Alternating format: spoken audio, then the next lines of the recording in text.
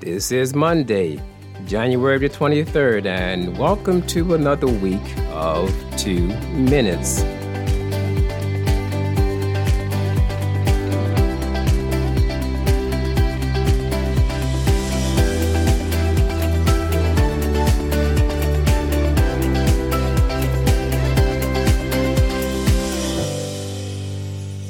Our discussion for today will be taken from the book of Job, chapter 1, verses 1, and then verses 13 through 22, where it says, "There was a man in the land of Uz whose name was Job, and that man was blameless and upright, and one who feared God and shunned evil. Now there was a day when his sons and daughters were eating and drinking wine in their oldest brother's house. And a messenger came to Job and said, The oxen were plowing and the donkeys feeding behind them, when the Sabaeans raided them and took them away.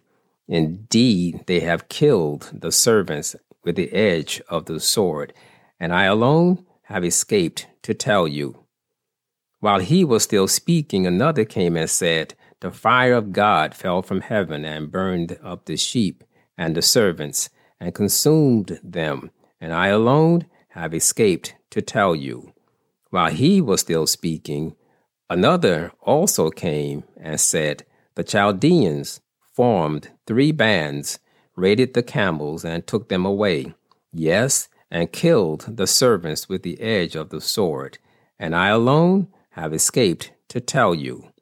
While he was still speaking, another also came and said, "Your sons and daughters were eating and drinking wine in the oldest brother's house, and suddenly a great wind came from across the wilderness and struck the 4 corners of the house, and it fell on the young people, and they are dead, and I alone have escaped to tell you." There is this understanding that if we do the right thing, good things will come our way. Some use this thought and say, what we sow, that we will also reap. Job is one of the oldest and most challenging stories in the Bible. In verse 3 of this first chapter, it lists the vastness of Job's wealth and further states that he was the greatest of all the men of the East. Job had an ideal family consisting of 7 sons and 3 daughters. Job feared God and shunned evil, an indication that his relationship with God motivated him to turn away from evil. Yet, despite his personal godliness, a terrifying succession of events took Job's children, his riches, his standing in the community, and finally his health. Even his wife encouraged him to curse God and die. The chief architect of Job's demise is revealed in verses 6 to 12 of this first chapter. What Job had no way of knowing is that Satan went into the presence of God and challenged the integrity of Job, accusing Job of only being faithful to God because he had put a wall of protection around him and his home and his property. This reveals that Satan has, for now, access to the presence of God. In the book of Revelation, chapter 12 and verse 10, Satan is described as the accuser of the brethren, that is, the believer. This he does constantly, day and night. Satan wanted to prove that Job worshiped God not out of love, but because God had given him so much. He insists that the integrity of this upright man has never been tested. And in verse 11, he says to God, "But now stretch out your hand and touch all that he has, and he will surely curse you to your face."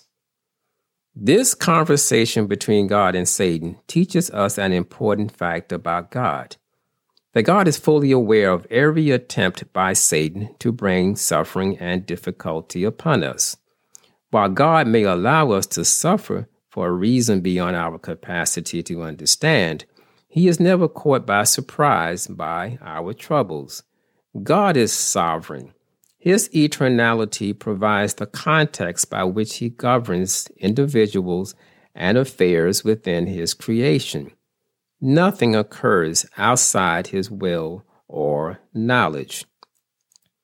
God alone knew the purpose behind Job's suffering, and yet he never explained it to Job. In spite of this, Job never gave up on God, even in the midst of his suffering. He never placed his hope in his wisdom, his friends, or his wealth. Job focused on God. Job showed the kind of trust we are to have. When everything is stripped away, we are to recognize that God is all we ever really had and needed.